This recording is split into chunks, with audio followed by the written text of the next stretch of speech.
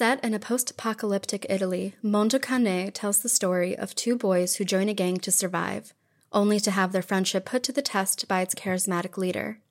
A hit at the Venice Film Festival, Cine Europa calls it an entertaining, dystopic work that draws from John Carpenter to Lord of the Flies. And Vanity Fair says, Oliver Twist meets Blade Runner in the dusty and industrial world of Mondo Cane. The film opens May 20th at the Angelica Film Center in New York and coming soon to select cities. More info at cinemamadeinitaly.com.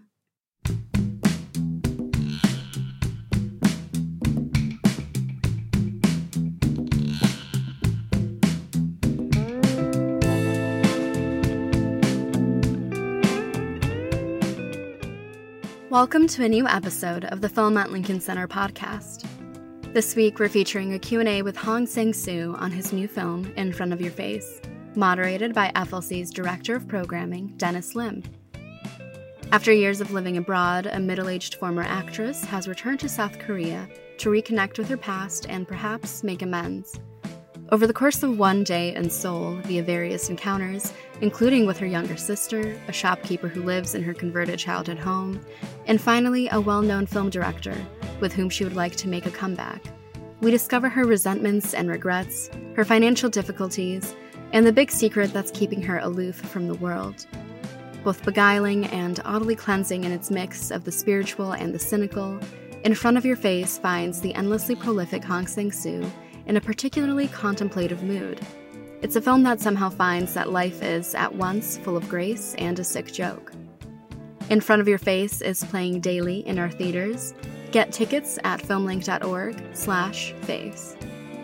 Before the Q&A, listen to a programmer's preview of Human Conditions, the films of Mike Leigh, our upcoming retrospective on the British filmmaker, led by FLC programmers Dan Sullivan and Maddie Whittle. Taking place from May 27th to June 8th, and co-presented with Janus Films, Human Conditions, the films of Mike Leigh, will feature brand new restorations, 35mm print screenings, and in-person Q&As with Leigh himself. Get tickets at filmlink.org/Leigh. Hi, my name is Maddie Whittle. I am a member of the programming team at Film at Lincoln Center. And I'm Dan Sullivan. I'm also a member of the programming team here at Film at Lincoln Center. And we are very happy to be with you today to tell you a little bit about FLC's upcoming retrospective Human Conditions, the films of Mike Leigh, which we're co-presenting with our friends at Janus Films. By our count, this is Mike Leigh's first retrospective in New York in about 30 years. So by necessity, it is the most comprehensive retrospective of his work to date. And we're very honored to be hosting him for the opening weekend of the retrospective. So the dates for the retrospective are May 27th to June 8th. And so we're very happy to say that Mike will be joining us for the first 3 days of the festival, where he'll be doing Q&As for 3 of his best known and acclaimed films, maybe 3 of his signature films, which we'll be opening with. So we'll be opening with his film Naked, which he'll be doing Q&A for. Then on Saturday, he'll be back to do a Q&A for Secrets and Lies, perhaps his best known film of the 1990s. And that'll be followed by the other contender for that crown, which is Topsy Turvy. So he'll be doing a Q&A for that on Sunday. And just in the interest of getting all the housekeeping out of the way, I want to call your attention to the unbeatable value of the passes that we have available for this for the retrospective. We have an all-access pass, which is exactly what it sounds like, and that is priced at $79. And then we have a student pass as well, which is $35. So if you're a longtime fan of Mike Leigh's work, or if you don't know it so well and you've just been curious about it, or if you're completely in the dark and want to find out what Mike Leigh and his films are all about, I do recommend those passes as a surefire and hopefully very accessible way to kind of get a foot in the door and to enjoy his incomparable work. And of course, this retrospective will include all of his theatrical feature films to date. So yeah. And we should mention that the impetus for this series, the inspiration for this series, came in part from the fact that our friends at Janus are currently preparing new 2K and 4K restorations of 8 of Mike's older films. And so we will be prominently featuring those. All 3 of the films that will have Mike in appearance for Q&As are newly restored. I just attended a tech check for Naked in the Walter Reed Theater, and it looks gorgeous. It's if you've seen the film, you know that the ending is quite striking. It really grabs you by the lapels, and I think seeing this new restoration in the Walter Reed Theater is going to be really thrilling, and a great way to kick off this series, which will really cover the breadth of his career. And as Dan mentioned, it's been 30 years since a New York retrospective. MoMA gave him a career retrospective in the early 90s, but given that much of his best work came in the decade that followed, we're very excited to be able to have him back to revisit that decade in addition to the decades that have followed since. Yeah, and he's Mike is certainly no stranger around these parts. He's been more or less a perennial fixture at the New York Film Festival over the years. I'd say a large percentage of the films that were included in the retrospective had their New York premiere in the context of the New York Film Festival main slate. But we're hoping that this retrospective will mark kind of a novel opportunity, I guess, to watch a bunch of his films in close proximity to one another, and maybe to arrive at some new ideas or some new impressions of his entire project, beyond just kind of the qualities of an individual film. Especially for someone like Lee, who not only has a very distinctive working method that I'm sure we will get a chance to explore with him in conversation, that has to do with the way he works with his actors and crafting the script and even the building the characters themselves. I think it's going to be exciting to see all the films in one place in this retrospective format, in part because of the way that he has grown and aged with the actors he's worked with. You know, we'll be showing the films in which he worked with Timothy Spall, some in the early 90s, some in the, as recent as the mid-teens. And just to see the trajectory of that artistic relationship, I think, is really what retrospectives are all about, seeing how that develops. Yeah, I think there's kind of an interesting documentary dimension to all of his work. But in part it's at the level of subject matter, because his films are, although he later in his career he made some more sort of kind of opulent, high production value, like period films. I think the films that really made his name were extremely present tense social dramas about England at the time of their making, and so yeah, I think it'll also be interesting to track, like as you were saying, watching the actors who comprise his sort of signature troupe over the years, and that adding this other documentary layer where over and above, or in addition to his films kind of chronicling some of the political and social forces at work in England in the 1980s, 1990s, and the 2000s,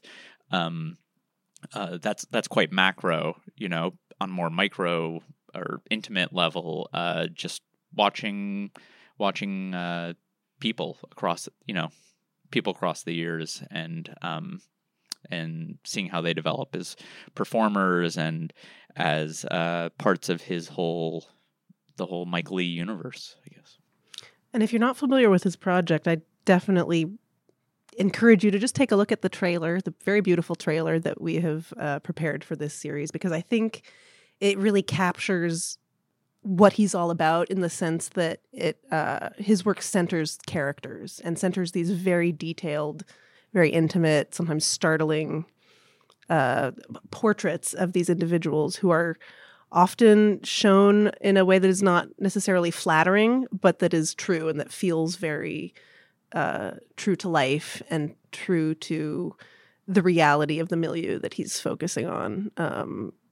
Speaking as an outsider to that milieu, but I feel through his films as though I've been given an entry point, and I think if you watch the trailer, you'll kind of get a sense of what that means across his filmography, because it means different things in the different decades of his career. Yeah, maybe we could talk a little bit about a few, personal highlights. We of course we love all the films equally, but for the purposes of time, we're not going to run through each film in the retrospective, although we do recommend that you see all of them.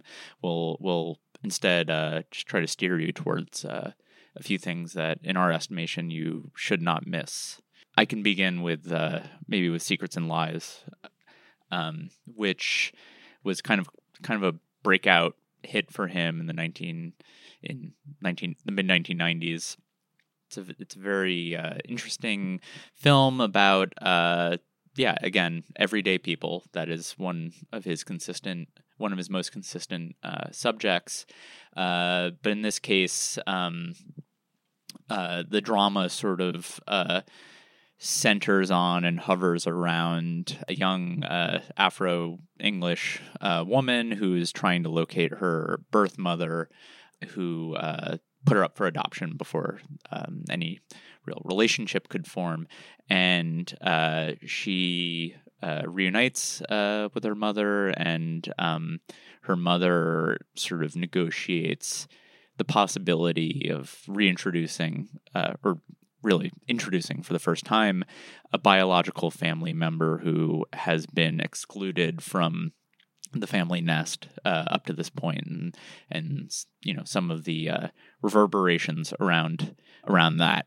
But as with all of his films, it's a striking ensemble piece that again, like all his films, is funny. It's moving. It is sometimes a little dark, just like life. And yeah, on the whole, it's a film I think you can come back to over the years, time and again, and it's rich enough that there's still something new in there, some facet of a character, some way that he staged what can seem like a really simple scene, but becomes profound, I think, when executed as he does.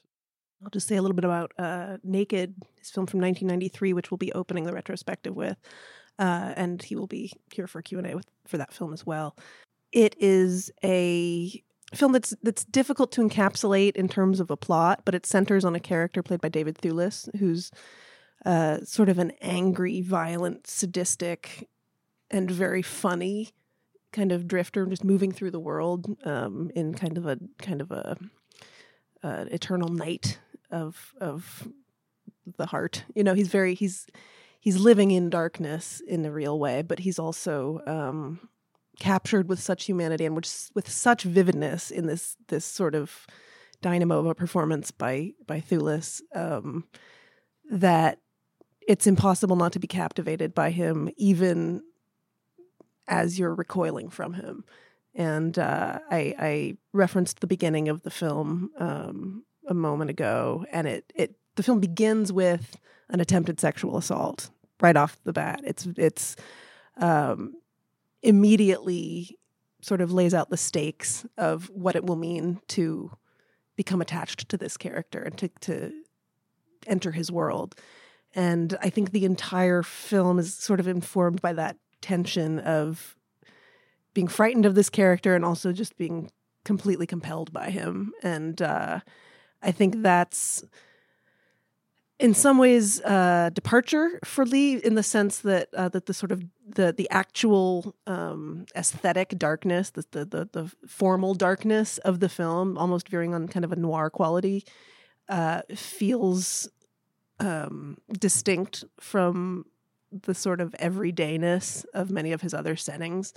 But I think that it's accomplishing a very similar effect, which is sort of presenting you with a person who you may or may not encounter in your own daily life, but allowing you insight into why they are the way they are, and allowing you to imagine how you might respond to them if you encountered them in real life. It's a kind of fiction that is all about sort of the hypothetical of an encounter with the person that it's framing. I hope that sells the movie. Yeah, it's also to me, it's like perhaps the closest any filmmakers ever come to making a film in the style of Louis Ferdinand Céline's kind of canonical novel Journey to the End of the Night. In fact, that could be the log line for Naked, is a Journey to the End of the Night.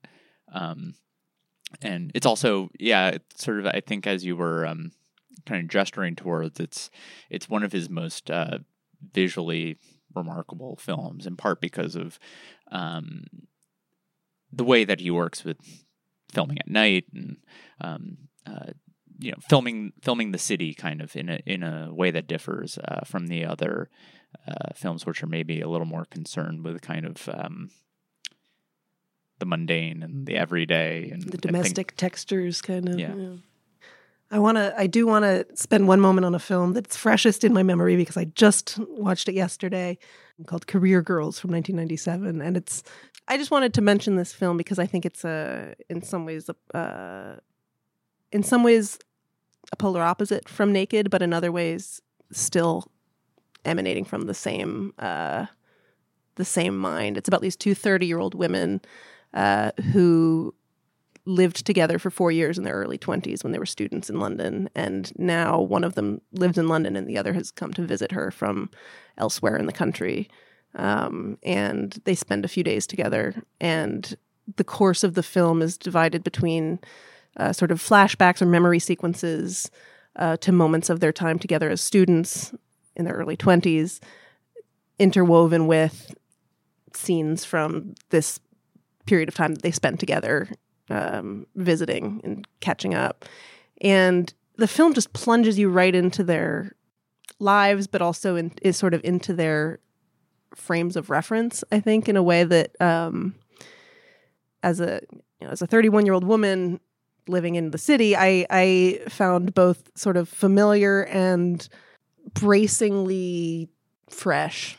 And like there's just an insight to the way that he captures the mental currents and the emotional currents of these two women who are drawn to each other, but also have certain tensions between them, and these come out in the most mundane of interactions and the most sort of seemingly trivial topics of conversation. And the film is just sort of weaving this story of their relationship. Yeah, I was gonna say the plot of Career Girls is really like nothing more and nothing less than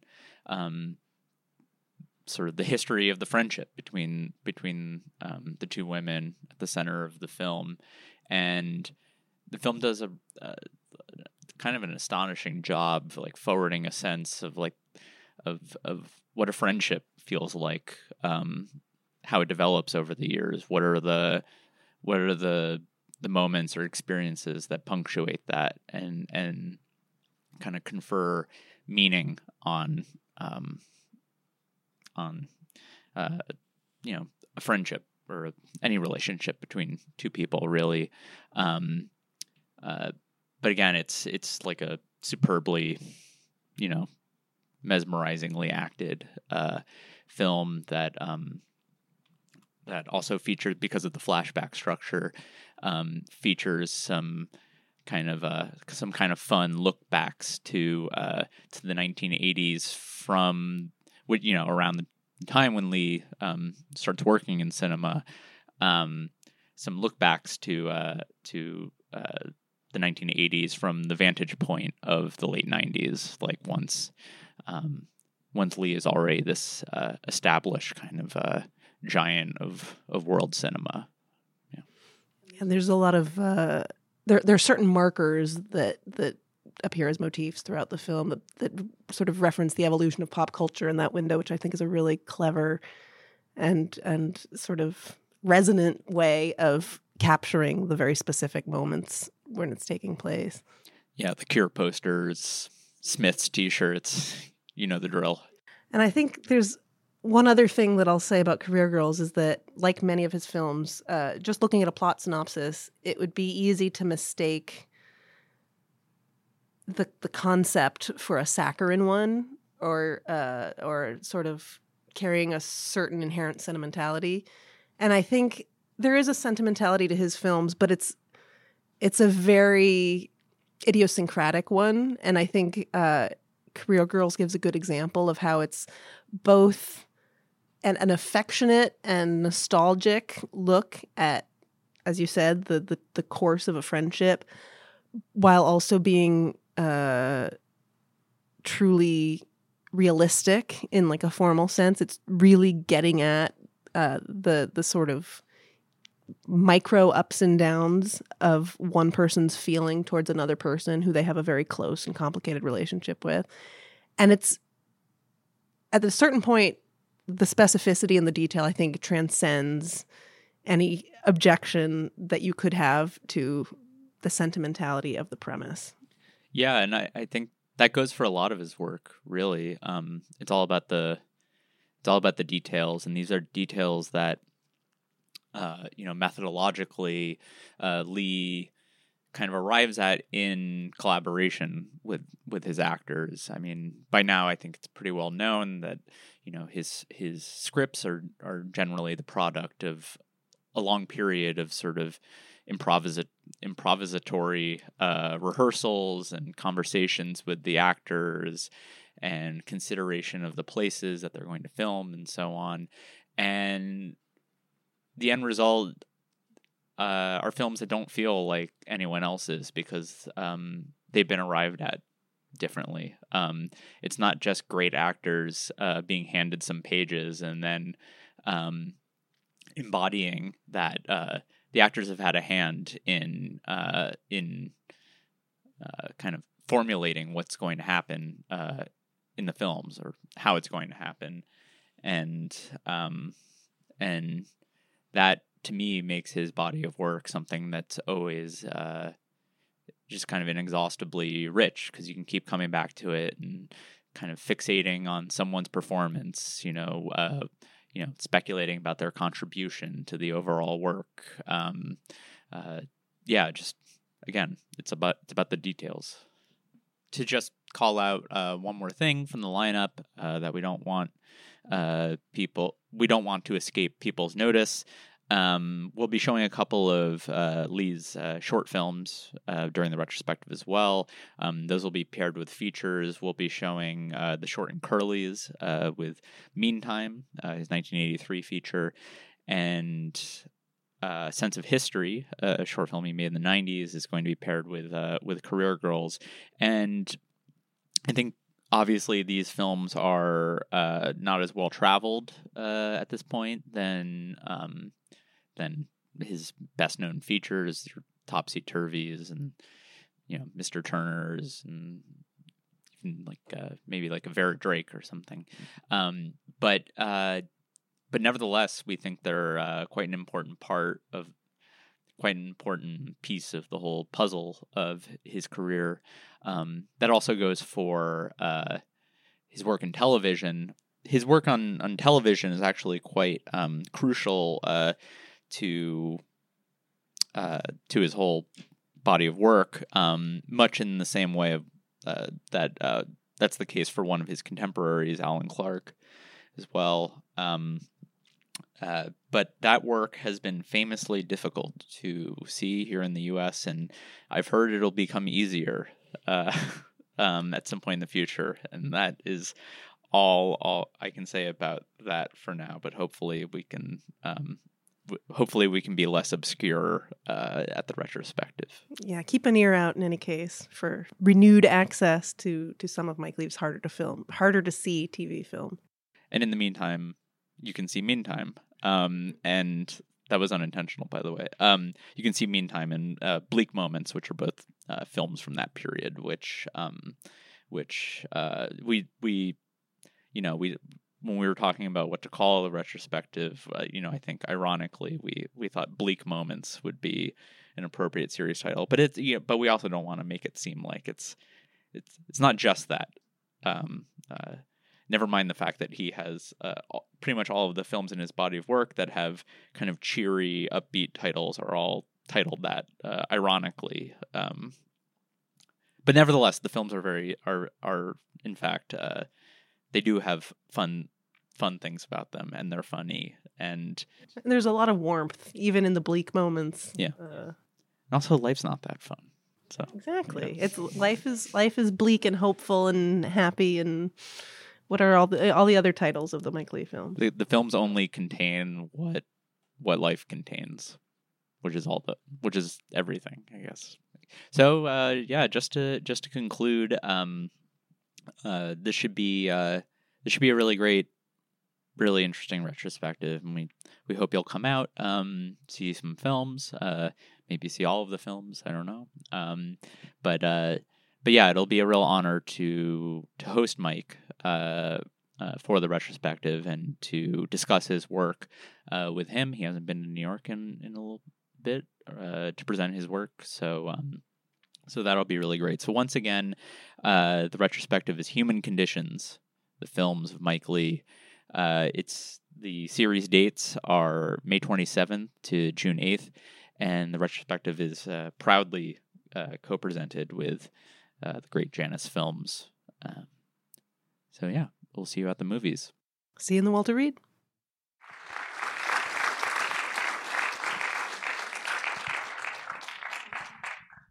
Thank you. Thank you.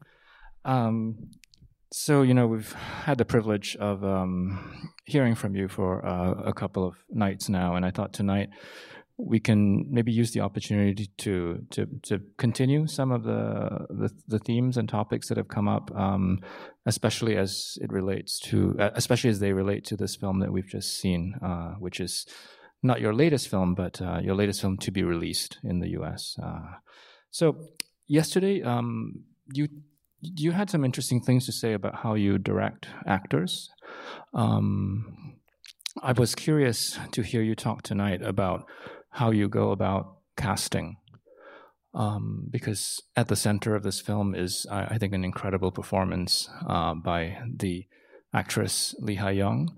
And she's also somebody who is new to your work. You were working with her for the first time. So I'm curious about the process of casting her and the process of casting more generally, because you've described how you work in previous discussions. And, most directors have a part that they've written and they look for somebody who fits the role. You go into production without a script. So how do you cast when you don't have a script? How do you look for actors? I think first thing is I make up my mind about the kind of a period or the specific date where I will start working on the next film. So can be 1 month before or 2 months before. Okay, I will start shooting something on September 5th, something like that. Sometimes I have to change, but usually I succeed following the plan. That's the only thing I know for sure. And then around the time, maybe 1 month before, I start thinking about the actors that I can work with, because I need two things: places and main actors to start thinking about film. So instead of having an idea or a script and then trying to find the cast actors for the roles, I'm opposite. I need actors and places first, and then go from there. So, like 1,000 ideas are possible, but once you have one actor, main actor decided, it's very intuitive thing. I don't have any why I cast this actor. I just cast him or her. Then 1,000 idea like can become like 5 ideas, and then I make a combination with another main actors, and then the final idea arises. Ideas are not really, it's not even outline. It's just for example, this film, when I met her, she was quite thin, almost looking like she just came out of a hospital. I didn't expect that, because and I think that's one of the big reason that I thought about my sister, who has passed away, and there are other things in my life that are reminded by this meeting. At that day, I thought about maybe she has an illness, and she comes back from United States. That was the first starting point. Mm-hmm. I'm curious about how new actors enter your work. You often work with the same actors over multiple films. Maybe not every film. Sometimes they go away and then come back. And this ensemble, I think almost everybody we see in a film, we've seen in another one of your films. So in the case of Lee Ha-young, can you tell us a bit more about her and how you decided to work with her? Because she's somebody who has had a long career. She was a star in the 80s or so, and she also comes from a film family. Her father is a quite well-known filmmaker of the 60s and 70s, Lee Man-hee. Her father was very, very well known, and even though he made the genre films, he was very diverse, and his way of working convinced many people around him that he was a kind of genius. But I haven't seen any of his films. Wait, you haven't seen any? But okay. Actually, one. I saw one film produced by my father and mother. My parents were film producer, and they produced one film by him. This is the one from the 60s, okay. Yeah. Anyway, I don't remember meeting him, but I know he frequented our house when I was very young. And one day, maybe I was 20-something and just freshman,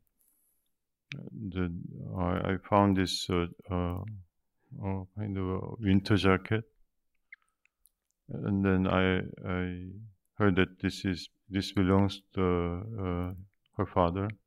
He left it there because he was drunk, I guess. And nobody knows why that was there. And then, but I liked it because I usually like the worn-out clothes, the used ones instead of new ones, and especially those days, it was very pure taste of mine. And anyway, I liked the clothes, and I kept wearing it, and my mother didn't like it because it was too worn out, and I don't know, she threw away. But I went back. I went to this trash can and retrieved it. Anyway, I have this memory. And then this Lee Ha-young is known for her. How can I say is charisma is the right word? I don't know.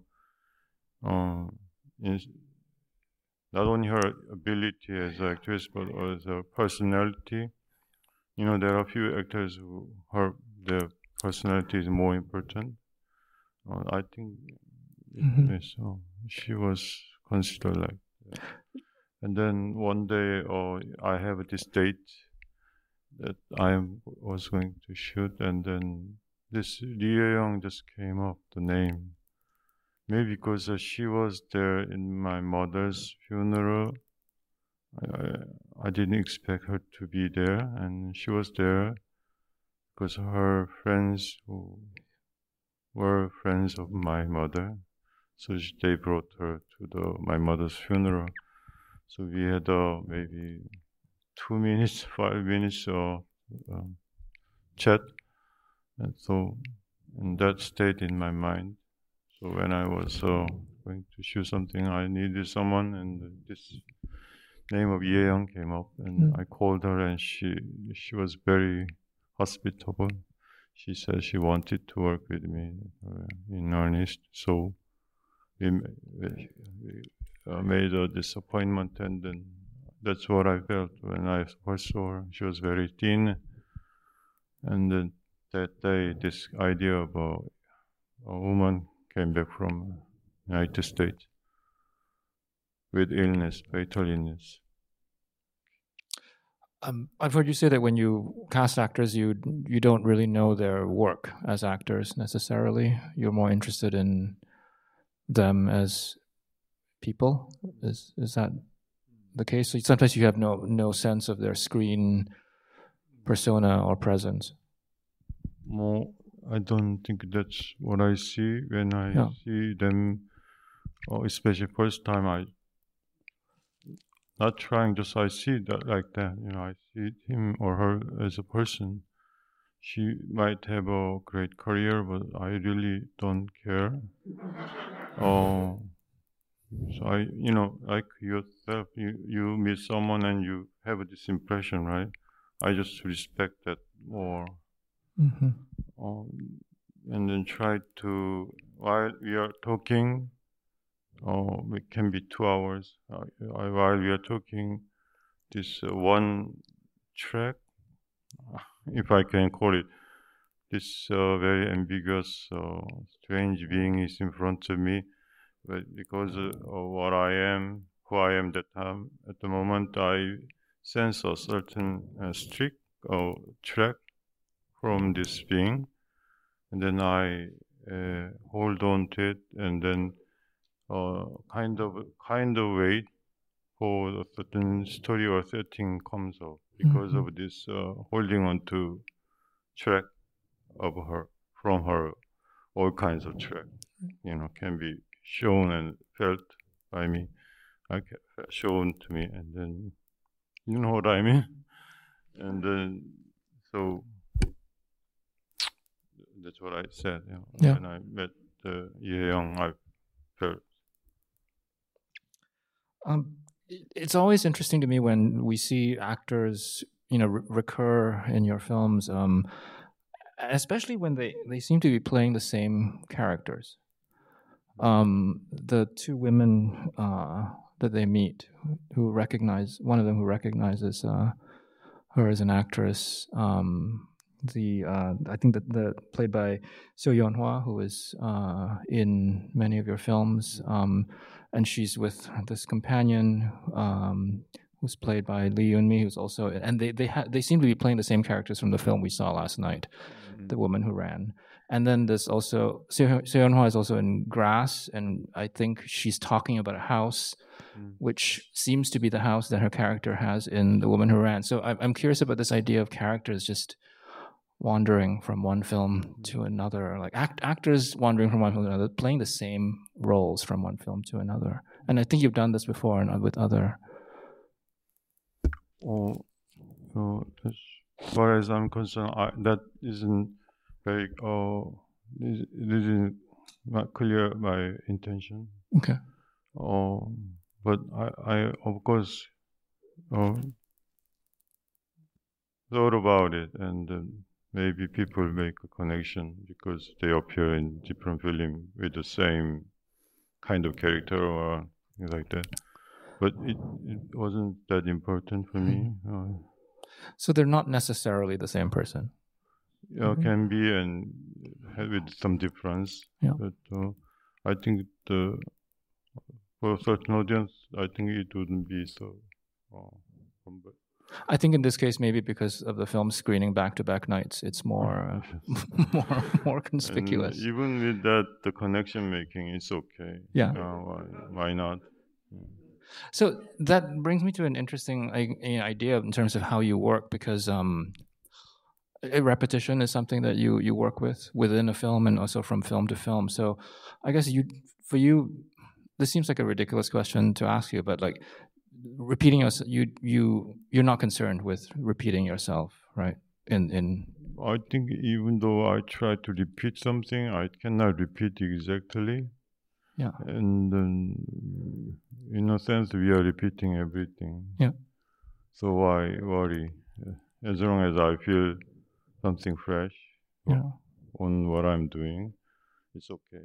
So you wouldn't go back to check a film to see what you did or you do? One day, one of my assistants came to me very discreetly and said, this sentence came up in on different film, and then at the moment I didn't. But did you change it, or did you say it's fine? No, it's fine.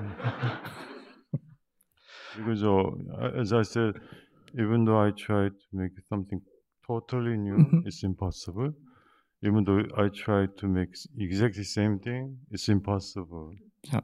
Important thing is different thing. So it's I don't care.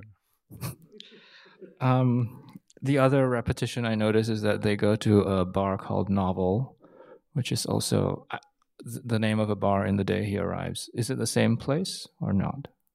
It's the same place. Going to. You mean in this? In this film, they go to a bar called. It's the same owner,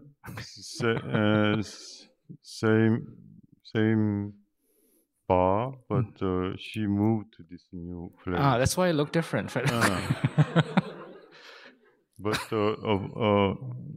it's totally irrelevant. But that place was her first bar with that name.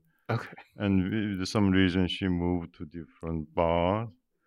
And then one of the bar place was where I shot this The Day He Arrived. Yeah. And strangely, she found this place empty again. She moved to this bar. So maybe that. Yeah. I'm going to ask a couple more and then just open it up. The other thing I was hoping you could maybe, just expand on a bit. It's interesting you say that you came up with a story when you saw, Lee Hye-young as being very thin, and it sparked ideas for you about illness. The other important, I guess, theme in the film is something that you touched on in previous discussions here, which is belief, and this question of faith. And it's interesting that there's this, recurring monologue in the film where she's expressing gratitude, repeating some kind of mantra. They're sort of prayers, but they're, it's unclear what God or what belief system she's, applies here. So I'm wondering if you want to talk about how belief enters the film for you, given what you've talked about in the last couple of nights.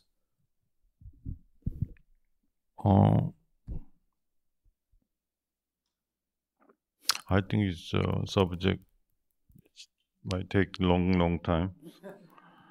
So I will just say that her attitude and her remarks, her monologue came to me like all the other things in the film. I respect what I call what is given instead of what I search and found. So I try to be open, and something always comes up, and then I just respect that. So I call it what the process of what is being given is accepted by me, and then her remarks, monologue, and prayer came up with in the same process. That's one thing, and then of course it reflects something going on inside me, and I'm very I like to be careful about saying this very, very, very, very, very personal thing. So just I stop.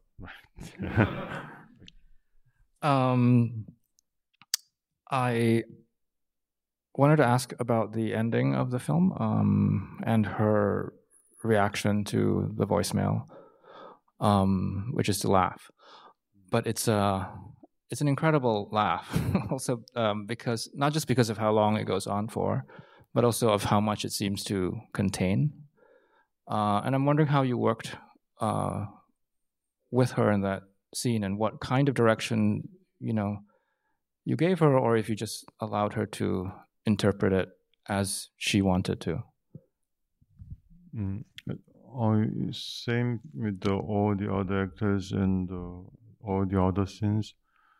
I just I kind of pray that I have a right dialogues for the actors for the day, and if it fits them, then I don't need to tell them anything almost. Only when they interpret in the wrong way, obviously, then after the rehearsal, then I tell them, maybe you should change it to this interpretation, because it's possible always to read the sentence in different way. But otherwise, I try my comments or direction really minimum level. Each take they interpret and respond to the sentences. I given them in a little different way. Working in ensemble with other actors, so it's really interesting to see what they do every take, and I choose among all these takes. So for the scene acting she did, it was a combination of what I wrote down and what she has been building up inside her during the shooting, and her personality, and something else guiding us. Yeah. You have talked, I think last night, about just being very responsive to the conditions of around you when you're shooting, and I think that sort of sets the mood of the film, and weather is important in your films, and I think the rain in this film is very important. And I'm just wondering if you can talk a little bit about how you work with the elements. I think I didn't really think too much, but I really like weather change. Yeah. Do you? I bought this big book written by some English writer about the weather change. I was happy to find that kind of book. Anyway, this weather is so amazing, changing this weather.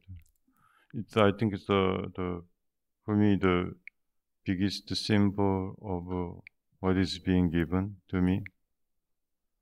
It's weather I cannot ask for. It's just in the morning it's there, and I have to live through it. So it's kind of fun. Mm-hmm. Today is like this, today is like that.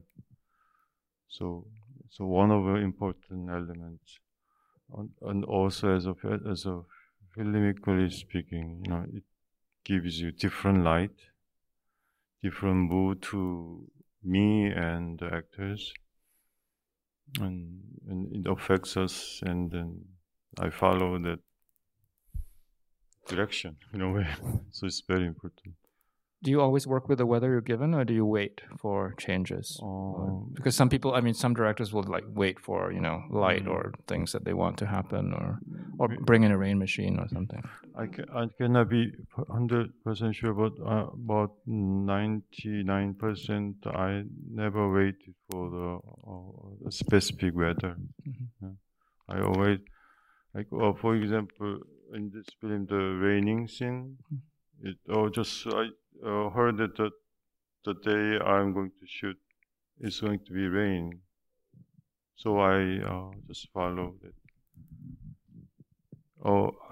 I can give you better example. When my actress Kim Min-hee is there, and we first met with the film called Right Now, Wrong Then, and then the last day of shooting, I wrote down in the morning that a certain direction of ending, and then we were all lazy that we didn't know that it was going to we were going to have snow that day.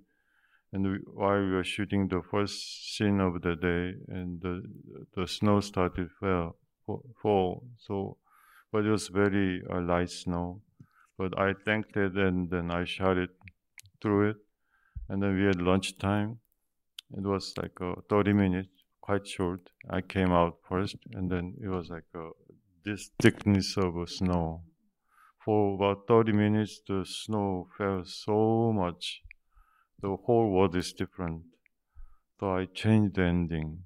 Instead of the male character going away, I changed the female character going away, and then changed other things too. So this is I think good example, Yeah. And the rain in this film, the alley when they're walking. I just liked it when I heard that it's going to be rain. Yeah. I just liked the idea. Mm-hmm. Rain is falling outside this bar. So I wrote something in the morning. All right, we have time for a few audience questions, and I believe we have microphones as well. So if you raise your hand, we will get a microphone to you. We have a couple of hands in the front, if we can. What would you give advice for aspiring film directors? What was I know this question is given to you a lot, but it actually mean a lot to me. Advice to the aspiring directors? Mm-hmm. I think I would, if I'm meeting someone in a very comfortable setting, and he is an aspiring director, maybe I will say something. But all these aspiring directors, I don't know whether I think it's not advice, but I think becoming or being a director or any kind of serious artist, you don't need a push. They are already doing it. So just...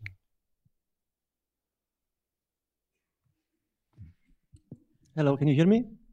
Hello, thanks a lot for this amazing movie. I guess you discussed this before, I don't know, maybe another evening, but in terms of production, I was wondering, I guess this movie kind of qualifies as a low-budget movie in the US, or that's basically part of the first question. Assuming that, I guess you have a very small team and have certain core roles. And so my question is, what kind of roles do you keep and need for the core team? How big is the core team? How long do you shoot? What roles do you do yourself? Maybe I stop. Nowadays, including myself, it's 3, 4.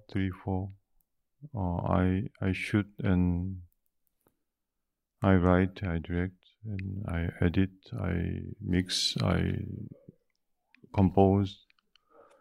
And Kim Min-hee, she's my production manager, and she acts. She does the still photography, and she advises in many other things. We talk about the costume, things like that, all that. and there's one production person. She comes to our office 3 times a week, and this new person, happy coincidence, she originally did this boom thing. So now I think we don't need another extra person. So maybe next film will be done by 3 crews. Yeah, really, really wonderful film as usual. I just wanted to ask, what do you think is the relationship between reality and film? If that question makes any sense. Relationship between what and what? Reality and film. Reality and film. I'm sorry to ask that. No, it's not just. For me, the reality is just name. We all share the definition of a concept of reality, whatever. But the reality, I don't think anybody really knows what it is. It's just we have this dictionary term of reality. So we use it for background for many arguments and belief, things like that. But I thought about this and I told other audiences. For example, it's a stupid example, but if I have one ice cream and then I taste it, and he tastes the same ice cream, and I say yellow. Oh yes, it's yellow, and how yellow it is, and we can talk about 100 years about this taste. I cannot be sure we are talking about same thing. We just stop in the middle and pretend we share something, right? So I don't worry too much about reality.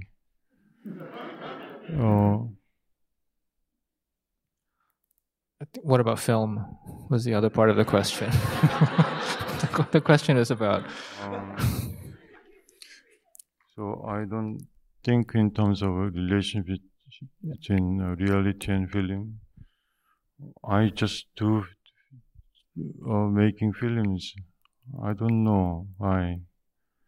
I can come up with some reasons, but I know they are just made up reasons. Has some connection with my being, but cannot represent at all what it is going on. So I just do what I do as long as I feel I want to do. That's what I'm doing, and that's what I think about reality. Okay, we'll take one final question. Let's come down here. Yeah. Thank you. I noticed that in your films, and including this film, a lot of scenes starts at a shot of the food. So what food means to you and your films, and why are they like so important in your films, especially sake, like the wine, and sometimes especially Korean food. Thank you. I'm not sure I can say 100%, but I think largely true, because I try to use an element that is close to me in everyday setting, and I hope they become somehow organic whole as a film. So instead of for example, theme or outline, narrative outline, and then fill up with other details, I try to not use, but something from my life, very small thing, eating or walking and opening the door, meeting someone, like that. All those things in different levels just come to me and they mix together and become one. And one of the things is eating, I guess. So I don't put the meaning or want you to have a clear interpretation of seeing this eating scene in my film. Because I'm eating every day, it's important, and why not use it? People eat too. But anybody can make anything with it. You can make a meaning out of it. You can just look at it and go through it. You can find you can, by looking at this person's how she eats, you can get some impression from that and use it as a part of characteristics. All right, we have to wrap it up, but we have one more opportunity to hear from Director Hong tomorrow at 5 o'clock. It's here. It's a free talk, so, come get your tickets for that. And we have more films in the retrospective. Thank you all for coming, and Director Hong, thank you again.